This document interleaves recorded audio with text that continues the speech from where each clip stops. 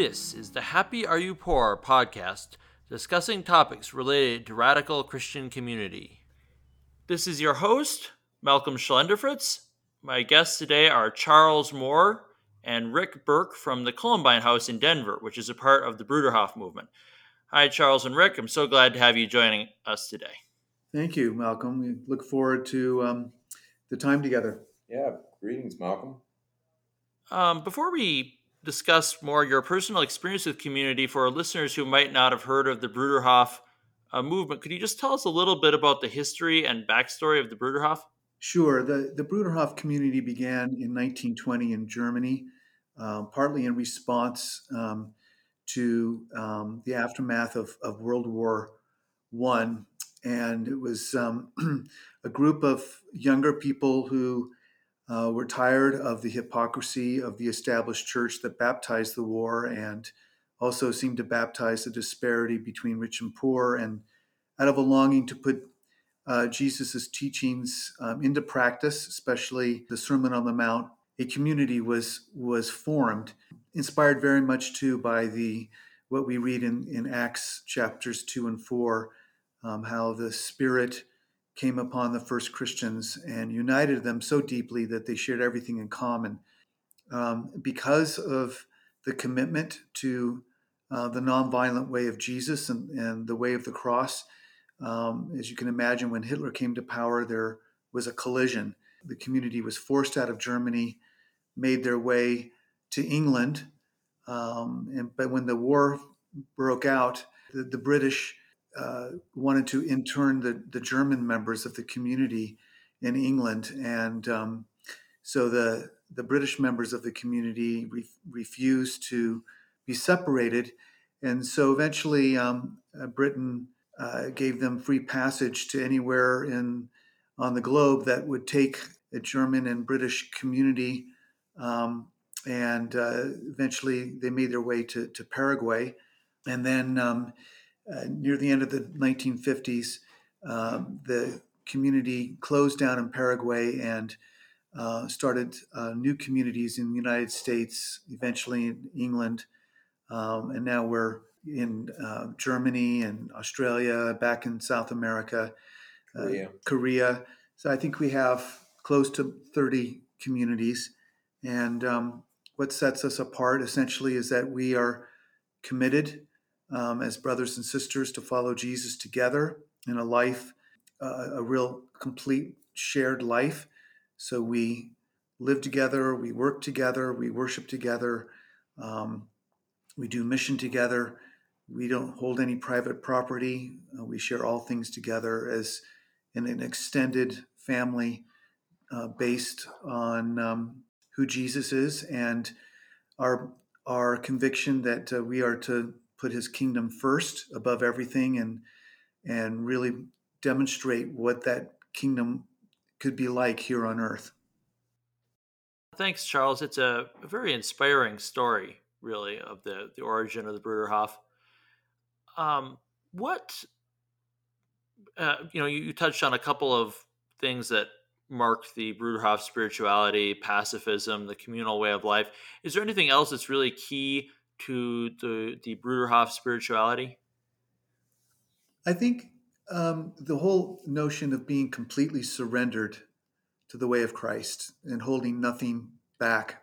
There's this feeling that if we're going to be disciples, that every facet of life needs to be set apart, made holy by letting Jesus be truly Lord. And that means surrendering our own private agendas, our own personal ambitions to that greater cause, the kingdom of God, and to do that with brothers and sisters. It's not a solitary call. It's a call to embody God's rule and reign, his kingdom, together with brothers and sisters here. And it really means a total surrender of everything we have and everything we are. I don't know, Rick, you have anything to add? Yeah, I was thinking, when you asked the question, that this aspect of Jesus as Lord and is really important and vital for us, that we follow his way and we love his way. There's something deeper than deciding to be a Christian, but also, really loving the way of Jesus and allowing ourselves to trust and live in that faith that he will provide for us. And also that in a way that we try to love our neighbors as ourselves, so that does kind of address the economic side of life too, where we all give our gifts that God has given us, our capabilities in service of the furtherance of his kingdom. We're a weak attempt at trying to live the church, what we feel Jesus wanted the church to be, when he showed us his love on the cross. He showed us that way. He said, love one another as I have loved you. And we're just trying to do that in our weakness together and help one another. It's really important that, how can we say we love God whom we don't see? As Apostle John says in 1 John, if we don't love our brother whom we do see, and that takes on very practical expressions. In fact, in 1 John, it talks about the importance of materially supplying one another's needs and as a practical expression of love. Yes, I've always, I don't remember who said it, but there's a quote from a spiritual writer who says that the reason that it's so important to love one's neighbor as oneself and why that's so connected to the love of God is that it can be easy to fool oneself that one's loving God. He isn't Yeah, actually right there in front of you putting a direct demand on absolutely. you. Yeah, But it's harder to get around the question of whether one's loving one's brother or not, especially since the Bible, as you said, it doesn't allow for just saying, well, like I have loving feelings for them in my heart. That doesn't cut it. exactly. One scripture that always kind of struck me was, again, and this one is in 1 John 4:12, where it says, "No one has ever seen God, but," and that word "but" is pretty important. He says, "But if we love one another, God lives in us, and His love is made complete in us." And whatever years ago, as a young Christian, and seeking that answer to that, it did point in this direction of a life together where we can see God in one another, and that He can live in us and make His loving complete. And that's the kind of witness that we I want to live each day. So I mean, that's pretty profound. No one has ever seen God, but if we love one another. Yes, that is important because one of the themes I've covered on this podcast before is that some Christians can discuss intentional community as if it's the opposite of evangelizing. So, like there's going out to the world or there's building a community. But in reality, the Christian message is Christ, who is the Word of God. It isn't just a bunch of words. And the only way the world can see Christ, can see the message, is if they see it in us. And it's not something that we could just say to people. It's something we have to be the message. Yeah, we are the message. What Jesus is saying, the world will recognize us by our love one for another. And then in his prayer for unity, for all those who believe on him, again, he emphasizes that it's by this unity that the world would know that Jesus sent us into the world. And what does that unity look like? We often just over spiritualize that we have some kind of spiritual unity or theological unity, but he describes the unity, the kind of unity that he and the Father had. And that took on very visible expression on earth. And I'm convinced that um, when we read in Acts 2 and 4, it says that they were of one mind, heart, soul. No one considered anything as their own. That was the beginning of the answer to that prayer of Jesus, his prayer for unity. And so for us, we simply want to be an answer to Jesus's prayer. Yes, if we consider things to be our own in such a way that we won't give them to a brother in need, then obviously we don't see that fellow Christian as part of one body with us in Christ, as we're supposed to see. Like imagine in the body, if one hand got injured and the other hand was like, well, like that's your problem. I'm busy, Yep. that would be pretty crazy. But that's kind of what it has often boiled down to, that we're not fully living it out if we if we see the things we have as so much ours that they can't also be our neighbors.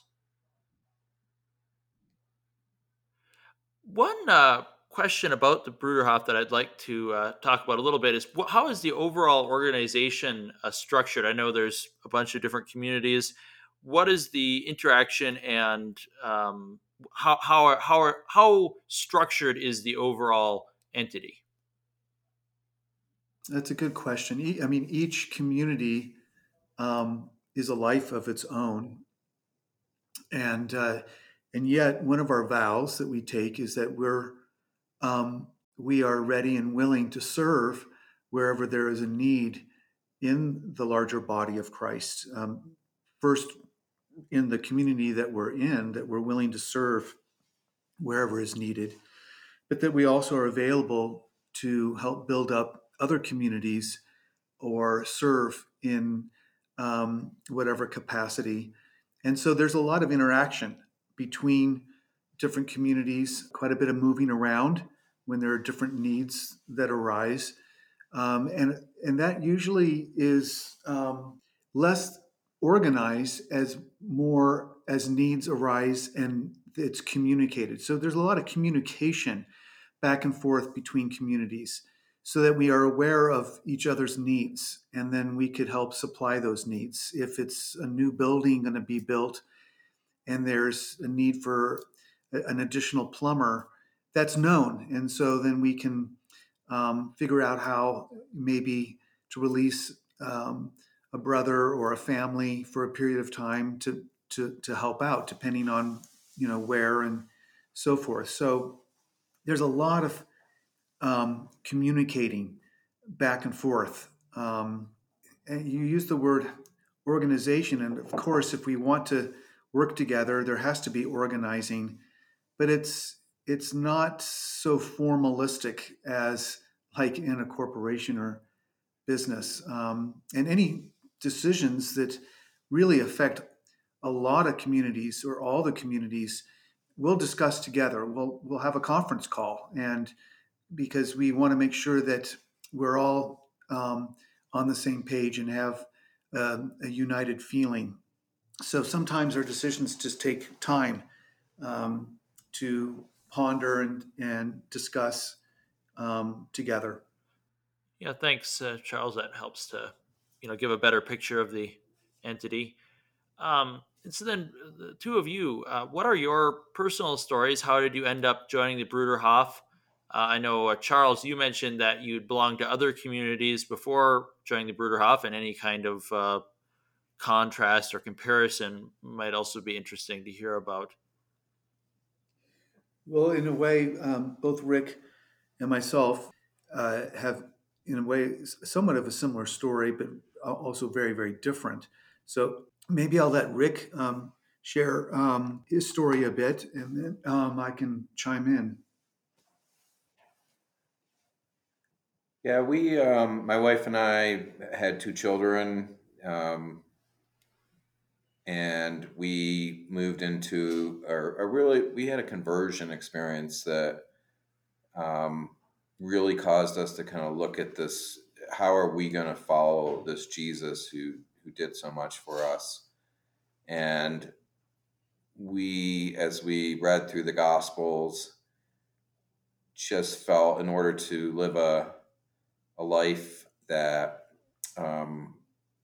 also with the Sermon on the Mount, where do not worry about what you're going to eat, drink, or wear, we had to be willing to live a life that really lived by faith. But we also really felt that the church um, was not a building or a denomination, but rather a living organism. And when we sought for other brothers and sisters who would feel the same way about that, um, well, we had a career ahead of us, and our careers ahead of us, and probably could have followed a traditional path of get the American dream, and we actually did. We had our home, but we were just feeling like if we were going to live our lives loving this way of Jesus, that it would be a life of faith and trust that He would provide for us.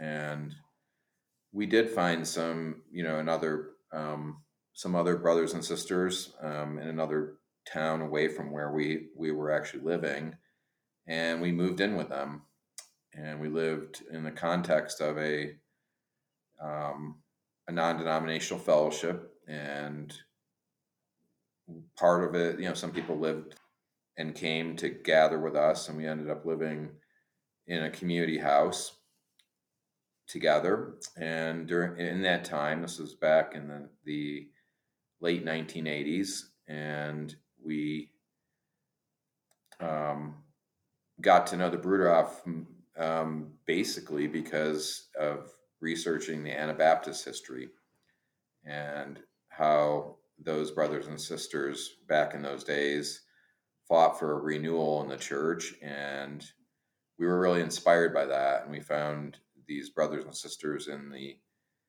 that were living in the communities called Bruderhof to be kindred spirits with us. And so that was our little community. I like to refer to it as we joined together with the Bruderhof and made ourselves available, in the sense, like Charles said, that we want to be available to any community where there are these needs. And so that's what we're still doing today, many years later. Yeah, so for myself and my wife, well, my search to what does it mean to be the church together? What does it mean to demonstrate that the kingdom of God is at hand came very early on in my experience. I converted in the Jesus movement at age 17.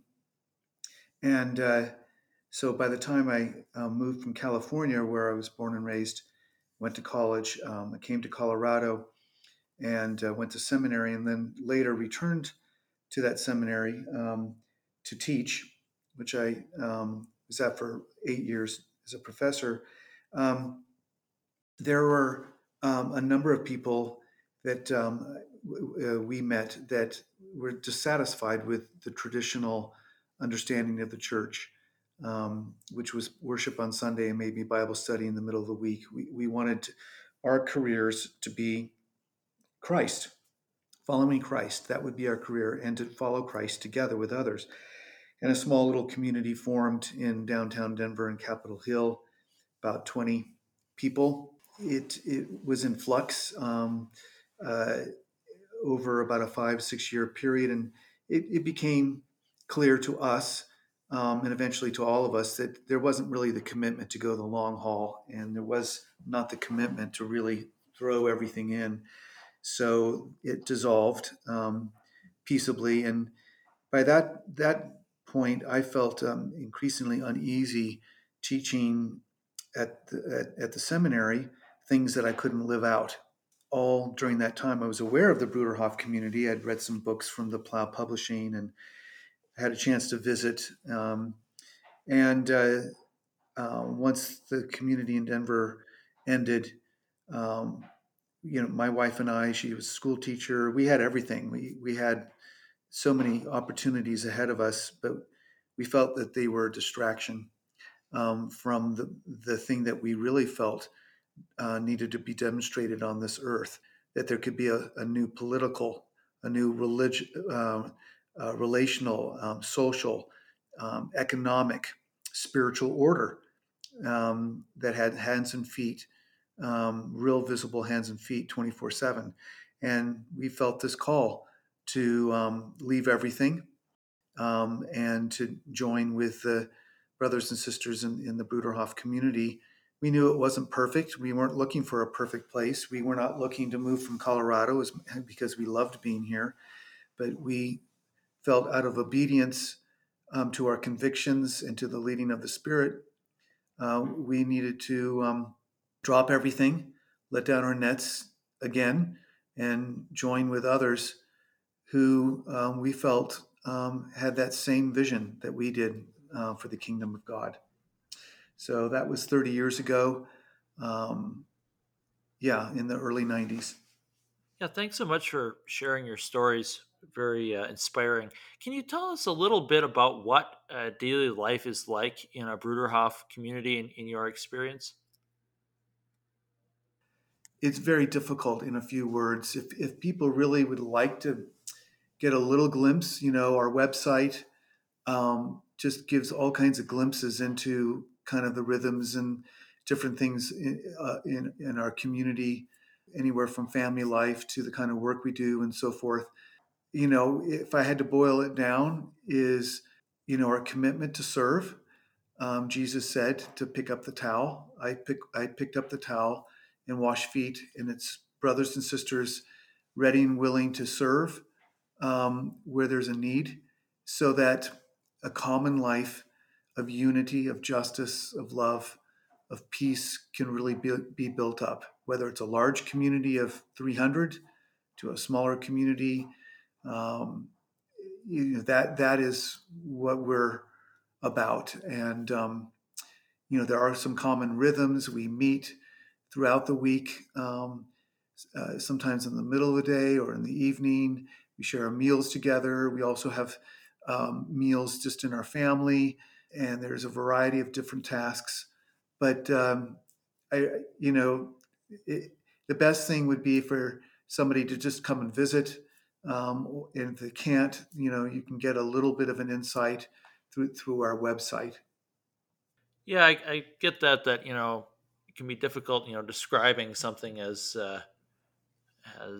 immersive as daily life. I guess one of the questions that I would have is how you mentioned eating meals together, but then also sometimes eating meals as a family group. And one of the things I've heard from people who have experienced community is that it can be difficult to integrate family life with community life, that there can be a tension there. And I'm just curious as to how the Bruderhof manages that distinction between, what happens with a family unit to what happens with the bigger community. How much private space there is around individuals or families within the community.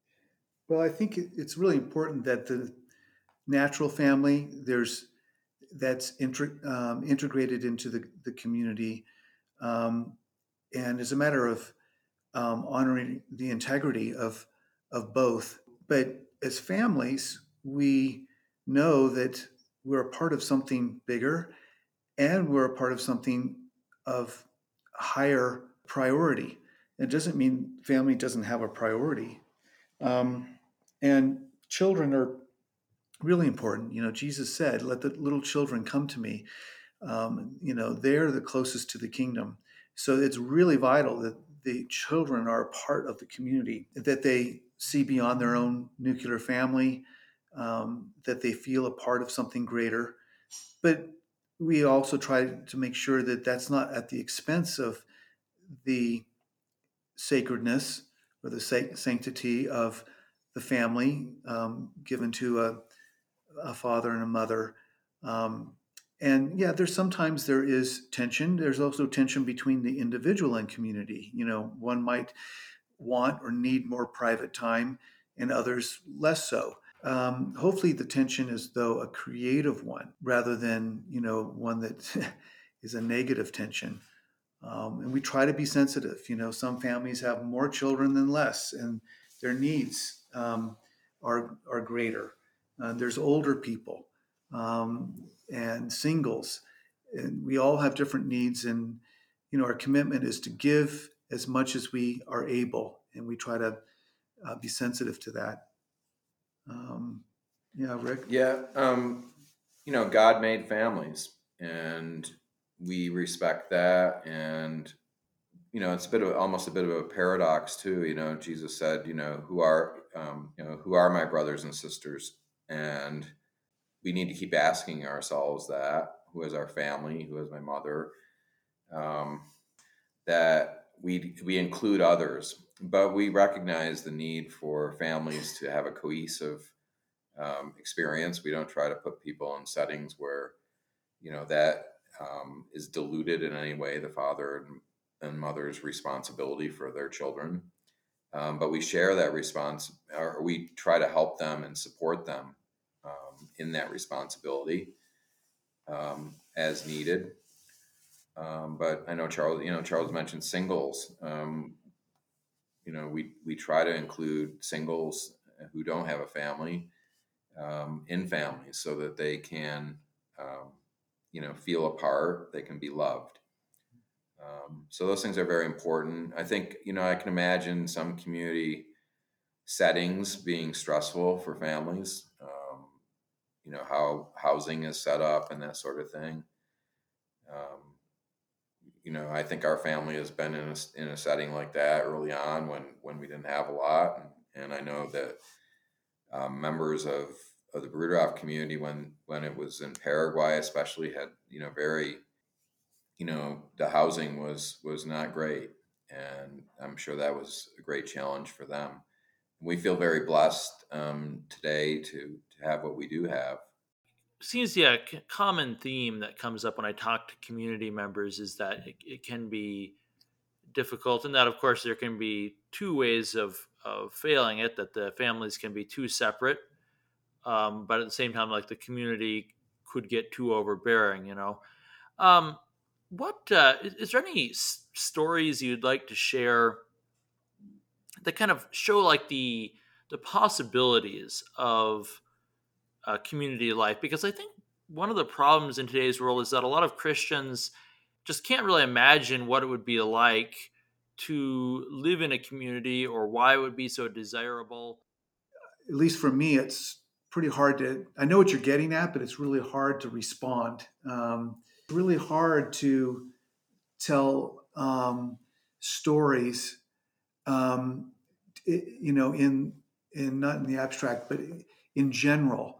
If talking with a specific person and in a conversation, that's when, for me, I can tell a specific story that might really, connect with them. But I would say this. I will say this. I grew up in an upper middle class home. I was bred as a male that needed to be educated, self sufficient, and successful. And so that's in my DNA. That's how I was raised. So there isn't anything in my natural bone towards a common life together. I I could be successful, on my own. And so it's out of obedience to the gospel of what I understand, the great story of God and his plan in history, that I want to respond to. And that's what has driven me to find other brothers and sisters who want to do that together. And community is a part of it, but it's not the whole of it. It wasn't that I'm looking for a community lifestyle. This is how I best can be obedient to the faith that I understand um, in the Gospels. As we're talking about this, I just keep thinking about the children. And my wife and I now have grandchildren, and we're watching them grow up, and they live in community. And for them, it's very natural. So for my wife and I, we didn't start living in community till we were 25 years old. And it's interesting because I sometimes struggle with the whole idea of intentional community. And I realize that probably for the average American, you probably have to be pretty intentional about it. but I sometimes think of it more in like it's a resultant community. It's the community's not like the focus in the sense. It's like if we focus ourselves on Jesus and his love, the result of that will be this life together. And it doesn't necessarily look like a 300-person Bruderhof type community. It could be in an urban setting or whatever. I think, but when you look at the children, like I see my grandchildren now, where this is just very natural for them, and this being immersed in a an environment where our longing is to serve King Jesus and to try as best we can to have that same kind of love and let his spirit dwell in us. So anyways, I probably some people listening to this don't live in a community and or can't imagine it. I think one of the things possibly, if they have a chance to be in a community where there are children, sometimes children are able to embrace it a lot easier than adults who make things really complicated. So I don't know. That's Rick. That's interesting because, well, for two reasons. One, to me, is that even just on a natural level, before the modern era, human beings, whether Christian or not, have always lived in community. It wasn't like an intentional thing. It's just the way humans are, and that God took that natural impulse of community and raised it up to a higher spiritual level in the Christian faith. So that if you went to any community in the past that was living a fairly tightly integrated life with one another, and you started talking about intentional community, they'd probably think you were kind of strange. Yeah. Like intentional family. Yeah. Right. Or like kind of this American idea, I think, okay, like, all right, the problem is we don't have enough community, so now we're going to go fix the problem. Done that. I found or built or created a community. And it's like, well, that's odd, both from a Christian standpoint and just a natural human standpoint. Yeah. There's a book that Plow publishes called Another Life is Possible, and there's a lot of stories in there. Speaking of stories, that might give help people to have a better insight about how each individual family or person kind of has experienced this journey. And also I think the title, I've always liked the title. I mean, it's a relatively new book, but just the idea that, for me as an American kid growing up in upstate New York, I only knew one kind of life, and it was the American life. And, we're thankful for, certain ways, the opportunities of freedom that we can live in community as a church in this country. But I also realized that it was beyond my wildest imaginations that anybody lived anything different than that. But I remember visiting, a larger community with our children, and our children were like, wow, this is great, and they clicked right in. They had no problems with it.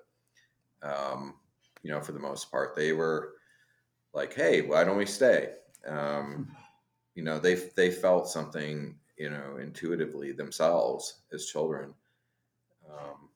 But this idea that, another life is possible is not as obvious to, or maybe not even, hardly even imaginable for most people in America. So all the more, I think we want to try to, make ourselves more porous and available as a community of brothers and sisters, so that people can see this Jesus love and what could be possible in their lives. On that topic of you brought up of being available to the world, and also the idea about children, for children when they grow up, in community. It's just natural, like it's the way of life. And that I remember a funny discussion with this guy who just, like, this is nothing really to do with the faith at all, but it's kind of similar, where he said that, like in America, it's considered, taboo to eat insects of any sort, but then in many other cultures, it's normal. But if you could convince your children to eat insects for dinner, like within one generation, it's just normal. It's not um, strange. And that reminded me of a question that a listener brought up. He wanted the podcast at a certain point to talk about children in community who will grow up, just seeing the community as natural and in fact as almost inevitable, or, like just the way things are, and how to make sure they come to or whether they do come to a healthy understanding of the surrounding world. Can that be difficult? Being able to be aware of the world and understand it as apart from the community setting. Well, I think that's a challenge for anyone, anywhere. I mean, I grew up in a lily white, upper middle class bedroom community outside of San Francisco. Did I understand the world? I didn't. Yeah. Mm-hmm. I had a very, very narrow view of the world. So there are communities that form, and they are forming, they form themselves to kind of be against the world or away from the world, you know, guarding themselves against the dangers of the world and all that.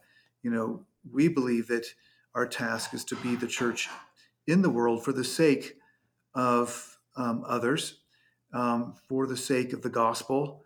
And so, um, if our children see that we're not just living this life for ourselves, but that we are giving ourselves beyond our community, then they will also encounter the needs and the struggles and the questions and issues that many others have to struggle with, that maybe we have found an answer to in our life together.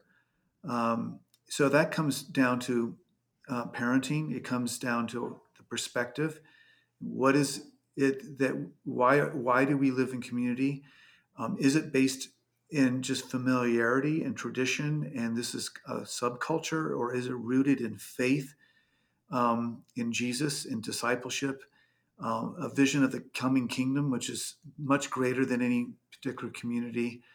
And so I really think that it's why you live in community. And I think for people who want to live in community because they're just sick and tired of the world, that's not the way of the gospel. One thing we're intentional about is not isolating our children. It's not to say that, first I thought about the word insulation, and to insulate them. I think in some sense we do want to keep our kids from, stuff that's really detrimental to them. But ultimately, we take I guess it's the Anabaptist thing. It's an adult decision, and every child that grows up in the community will need to make a choice about following Jesus as they encounter the world. And we don't presume that all of our children are going to make that choice. They are no different than us. They're human, and following Jesus is a choice. They will have to make that. But we're very intentional about trying not to have them live, and especially as they grow into adulthood, not to be isolated in a certain sense, as a sect, where they just can't, if they choose to live outside of a community life, then we want them to be in a certain way successful at that, if that's what they're choosing. We don't want any, if someone doesn't live in a community environment, a young person decides not to, that doesn't mean that we don't feel that they can go and make a difference in the world in a way that God may call them to. But this decision to follow Jesus is something that we don't see being made in isolation from the world around them. Yeah, I think some people definitely one of the motivations I've seen for building community among Christians is an attempt to protect children from the corruption of the world, and it's certainly something I understand because the world is a very dark place. Not it always has been, I guess, from the Christian standpoint, but. So I'm not saying like that's a bad thing, but also at the same time, I see what you're saying that if I understand you right, you're saying that no matter what you do, the children can't receive the Christian um, calling, can't respond to the Christian calling simply due to community osmosis. That no matter what kind of good, solid background they're given, it has to be a personal choice in the end. Yeah, that's really important. And that's one of the dangers of community. It's one of the dangers of a Christian family that your children can equate the family with their faith, or in our case, equate being able to live effectively in a community with their faith. And it's just not true. That conversion is something that is decided in the battle of the soul, and to follow Christ. Um, so yeah, I think it's really important that, again, why do we live in community? It is not just to have a different lifestyle than other people, more wholesome or whatever you want to call it. It's because of our love for Christ and what we are anticipating will come in its fullness when Jesus rules and reigns freely and fully. I think one of the things that as I've been talking to different people who either have experience with or an interest in community, one of the ways I've formulated for myself to put it is that the community, Christians living in community, is always um, valid or always useful. That if a community is just a response, merely a response to some current, social problem or dysfunction, then it will be more limited than it should be. That like this, if this really is a fundamental part of the Christian message, then it should be valid always and everywhere, and not overly focused on a particular social setting. Yeah, it's true. Yep. I think that's well said. And what often happens, whether it's community or ministries, they take a social problem and that's what defines them. That is not enough to carry you in the day in and the day out of learning to love one another, because that demands forgiveness, it demands humility, it demands ongoing repentance. We are our own worst enemies. We battle the flesh, and we need Jesus to help us overcome that. And just having some social cause to rally around does not address the root issues of what makes our society so divided, so estranged, so at war, and disintegrated. So you can get a lot of people real fast to join you on a cause, but it doesn't last, doesn't have any staying power when it comes to daily love one for another. That's really beautiful, and it's something I was wondering about. Of course, that's to my not being myself from an Anabaptist background, but it seems to me, you can correct me if I'm wrong, that's a big part of the Anabaptist spirituality, that kind of rejection of um, kind of Christianity as social custom or as social norm. But then I've been wrestling with this in my mind because any community that's established, if it's been running for at least a couple of generations, like the Bruderhof has, does that community, oddly enough, run the risk of recreating that idea of Christianity as a social norm, like you were just touching on? How can we talked a little earlier about the conflict between the concept of community and the concept of intentional. And yet, since every Christian's following of Christ has to be fully intentional and not merely custom, even if customs and traditions can help to support it, how does a community balance that? Does it ensure that it doesn't just become customary? That's $1 million It question. is. And all I can say is let's take it personally. I decided to follow Jesus at age 17. How do I not just have my faith and Christian identity as something that's just customary and habit? And I learn a new language, but it's just, a form. So how is the substance and the spirit to be rediscovered again and again and re-enlivened again and again? And that is something that is a struggle in each person and even collectively as a community. And our human tendency is to want to institutionalize, encapsulize, capture um, uh, a something that might have been living at one point, but we think that we can capture it, and since we can capture it, it stays alive, and that's just a myth, and it's not letting the spirit continue. The spirit does give form to life, but that form should be, because we're growing and our world is changing and all of that. That form should be changing all the time. But the substance of our life, which is love, peace, and serving one another in humility and surrender, that is the core.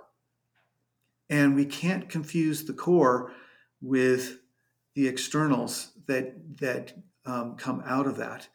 And that takes a lot of honest seeking, a lot of uh, dialogue and willingness to let go of things that might have been good at one point that are no longer serving a function, maybe even getting in the way of the vibrancy of what our life is to be about. And that's also a personal struggle.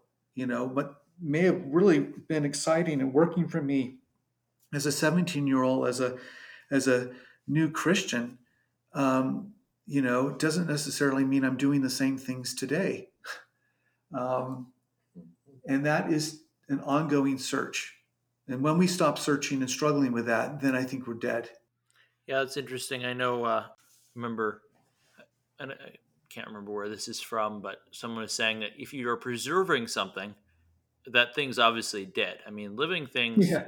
don't get preserved, and even like you can find like a nature preserve that's trying to protect, an endangered species that's just hanging on tenuously. Like even there, like it's not got the fullness of life and vigor that it once had, and that's why it's being preserved. That like the preservation is like a symptom of something deeply wrong that Yeah. has happened.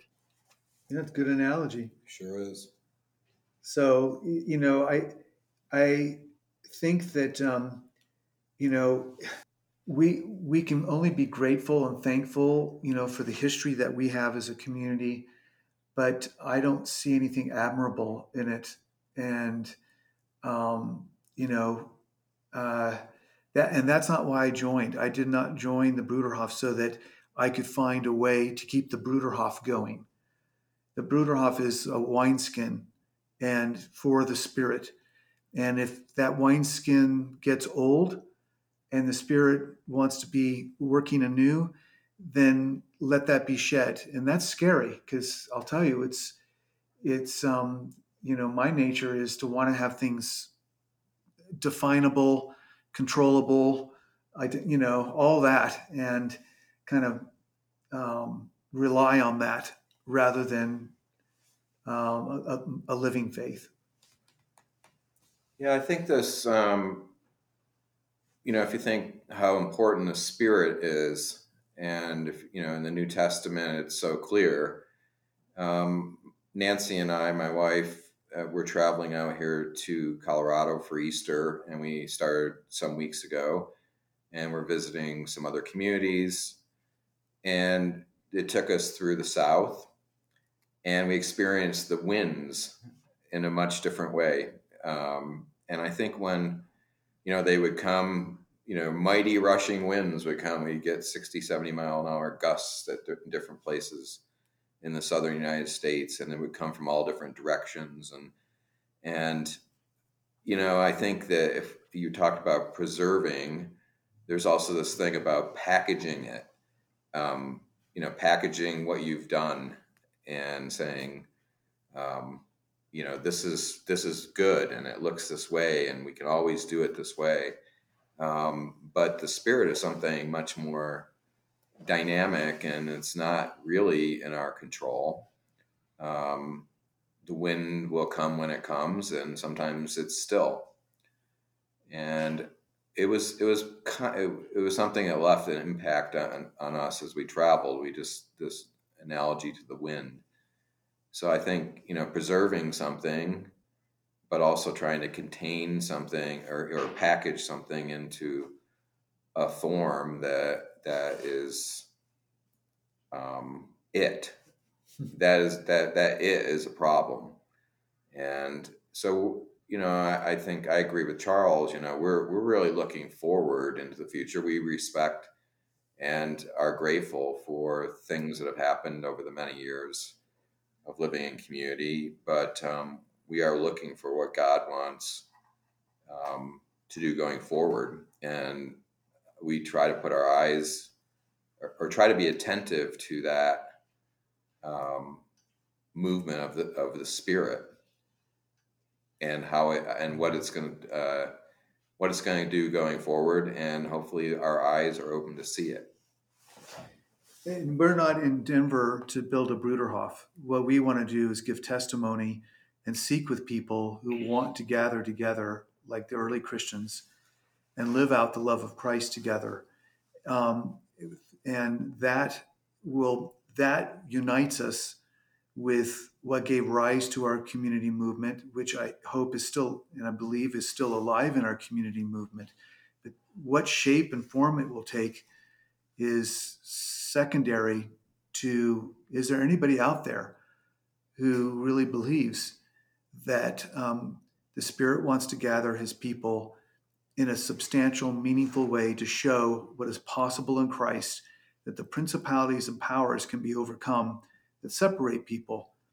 And if we put Jesus in the center, and that it is possible to be brothers and sisters on a day in and day out, life on life level. That's a very beautiful way of putting it. And speaking of a real substantial commitment to this, we touched at the beginning on your communal way of life. And one thing I'd like to hear your perspective on is why an economically communal way of life is so important. I mean, we talked a bit about how, we should be willing to give up whatever we have if a brother is in need.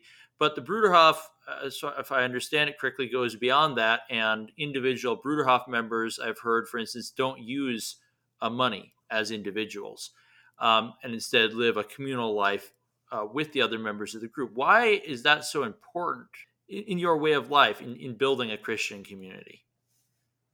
It's because it's important to God. When the kingdom comes, there will not be haves and have-nots. There will not be rich and there will not be poor.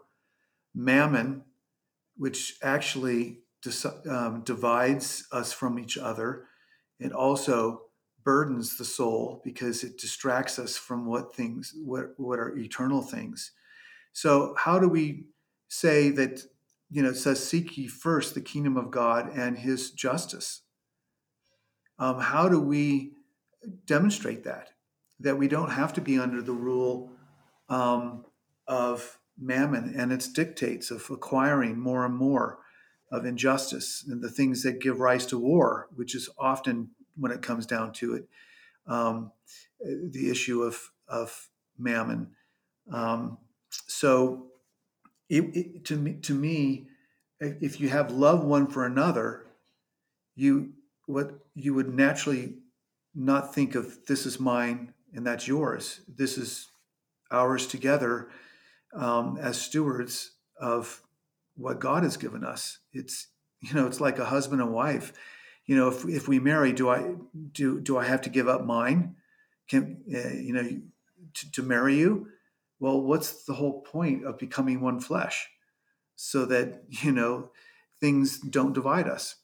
And so I feel like it's our way of declaring war against mammon. Jesus said you can't serve God and mammon at the same time, and all the things that mammon causes, the misery, and also the barriers. I can serve an older person in my community. They can be a part of my family and be loved. It's not because I'm earning my living off them. They are really part of my family, even if that older person isn't a relative. Um, it's the way of love. Really, does love need money? It seems to me to be in opposition. Jesus, gave us, as this is my command, love one another as I have loved you. Every time I think about that, I think, he was willing to lay down his whole life. And the security, the power of money to, how much money do I need? And I kind of contrast that to, in the Sermon on the Mount, about the lilies of the field, and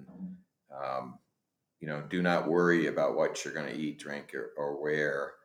And that does require, a being willing to step out and trust, and to know that, brothers and sisters, I'll take care of them, and hopefully they'll take care of me.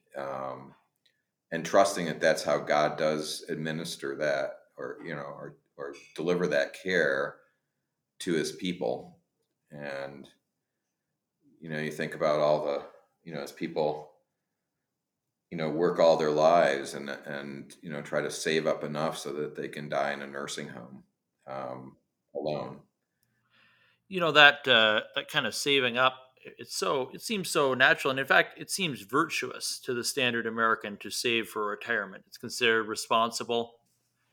And yet in the gospel, there's the rich fool with his barns that he's stuffed full, and God says, "You fool, this night I require your soul from you." So it's pretty obvious what God thinks of a saving account. But then on the other hand, there's the harsh reality that those without savings might end up in our society on the street. And the reason I named my website and podcast "The Happy Are You Poor" podcast, I'm naming it after a book of the same name by Father Dubay that made a big impression on me, which really laid out, what gospel poverty calls us to, and how it's not a nice add-on, that some Christians can follow if they wish. But then, as our family looked at this, and you figured, okay, like, how do we be poor? It's like, well, for an individual family, it's just about impossible to be poor unless one does want to end up on the street in a box. And that's when I really started to see this relationship that you're talking about between community and gospel poverty, because with a community, gospel poverty is an attractive thing, a freeing thing. But without a community, gospel poverty is an almost impossible thing. And that's what, too, when it really started to strike me that, unlike in our individualistic society, Christ was coming from a very communal society, and he's addressing his commands of the gospel to a group. This is what you, the group, must do. Not, it is what every individual must live, whether the group wills it or not. But the way he's aiming at a group, and this is how you all must live. And that poverty becomes much more understandable and achievable in that setting. Yeah, it's really true. I mean, when you're poor, you need one another. And I don't think with gospel poverty is not about abject poverty. It's about being possessionless, so that we are not possessed by things that don't matter. And to me, gospel poverty is a letting go so that one can give more freely. Freely we have received, freely we give. It's very difficult to freely give when we are preoccupied with our possessions, and protecting them and whatever. And so it's a gift. A lot of people ask, is this a requirement of the gospel? And I see it as a gift of the gospel. And that's why Jesus, he loved the rich young ruler, and he was saddened because the rich young ruler turned away. Um, I think we don't see the gift of being possessionless. It frees us in so many other ways, to work for the gospel, frees us to be human. It just takes, all the social pressures to live up to certain things. All that, is vanished. It doesn't mean that we don't struggle. We have the flesh. I can be selfish. I can be envious. I could want more than I need. But it sure helps, in the to enable me to pursue the higher things, that I know I want to pursue, even though I'm not always successful in pursuing those. Right. Yeah, and that's one of Father DeBay's lines is that possessing for us fallen human beings always becomes being possessed. Yeah. That in the end we are possessed by those goods, tied down, and that he put that line in to answer the objection, like, well, like I can possess things, but like I won't be possessive about them. Like I'm detached from all these things I own. But he's saying, like, that's given human nature, that's really, really unlikely that very many people will be able to pull that off. But in a community where the community owns, the individuals can break free of that. As you were saying, like there's nothing good about abject poverty or destitution. And as a matter of fact, Christ seems to call on us to wipe out destitution wherever we can. Yeah. And it would make sense. Like we're body and soul, and if we can't feed our body properly, that isn't going to be good for our spiritual well-being either. But then, if the answer to that is the American one of an individual trying to pile up enough for themselves, they'll run directly contrary to those statements in the gospel that we're not supposed to save up and worry materially. So one of the challenges for a community is also the collective wealth of a community, and that same security it doesn't go away. And in fact, some of the kind of the legal ownership isn't necessarily the defining thing in my mind. I might not be, maybe not everyone would see it that way, but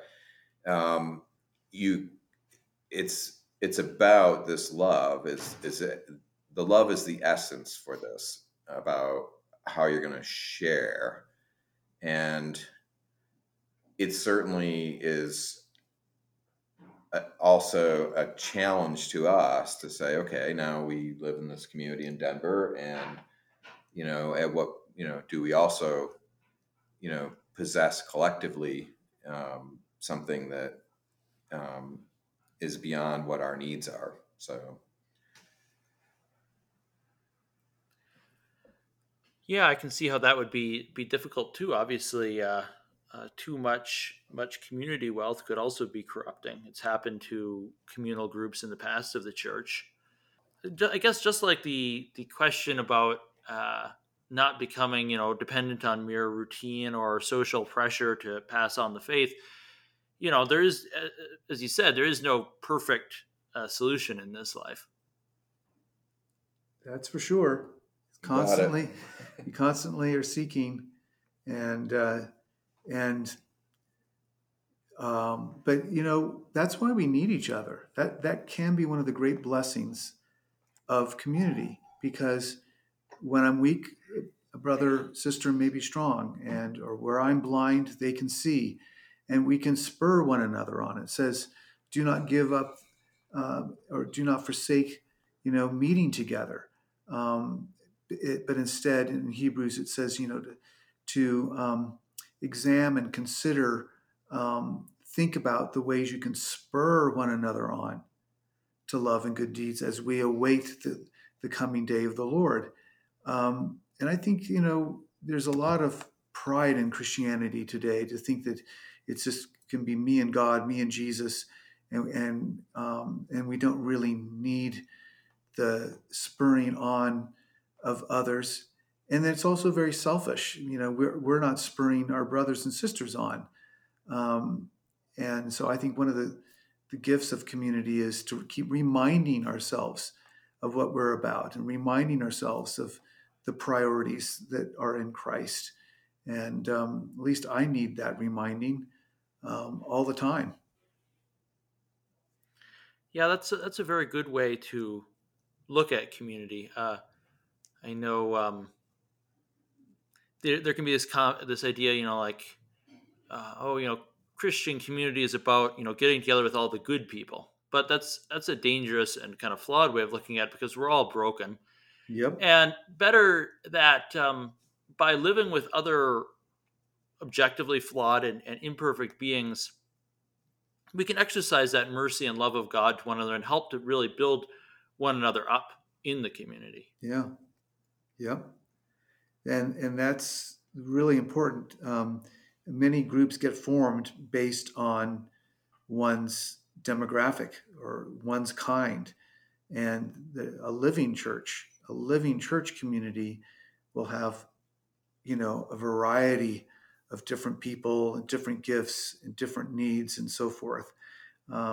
So that's also the beauty, because the one that's not educated has gifts and in some ways see things much more clearly than the one who over intellectualizes things. And yet the one who's maybe, had a lot of education, has things they can bring. But when we're just by ourselves, really, or we're in an echo chamber of people just like us, we're impoverished. And not only are we impoverished, I think we're impoverishing the world. Yeah, thanks so much for sharing all that. As we draw to the close of our time here today, is there one concrete takeaway that either of you think would be good for the listeners to keep in mind from our conversation today? Assuming that your listeners are people of faith that are seeking something different than the status quo, that feel something new and different has to be given. All I can say is go back to the Gospels. Go back to the story of God revealed in Scripture. What is God's overarching plan? And it's to reconcile all things to Himself. And that begins with a surrender to the way of Christ. And it has to be unconditional. It can't be on our terms. And, go back to, the Gospels and ask yourself, are we living out, are we visibly demonstrating the reality of God's kingdom? Or is the kingdom of God just a theological construct, or is it just some reality awaiting the next life? If it's real today, now, then what does it mean to live that out? That's where it begins.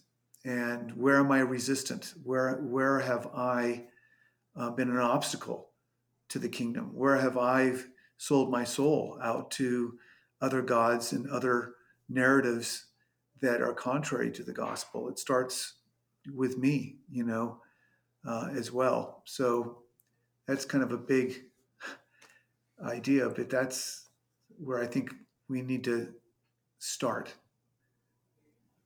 And I would just say that anyone who may be listening, at least here in Colorado and Denver, or elsewhere, come, let us seek together. There must be a new and different way. And even though we're a part of a community movement that's been around for many years, there's no such thing as expert communitarians, and there's no such thing as expert disciples. We're just trying to humbly follow Jesus, and we're looking for people who want to do that together. And you're welcome to seek with us, whatever that might mean. Yeah, thanks so much, both of you, for joining us today. I really appreciate it. Well, thank you for taking time with us and your interest, and may God bless your efforts to further the message of the gospel. And one day, hopefully, we can meet face to face when it's safe to do so. Yes, I'm looking forward to that. So good talking to you both, and have a great day, and may God bless you. Thank you, Malcolm. Thanks, Malcolm.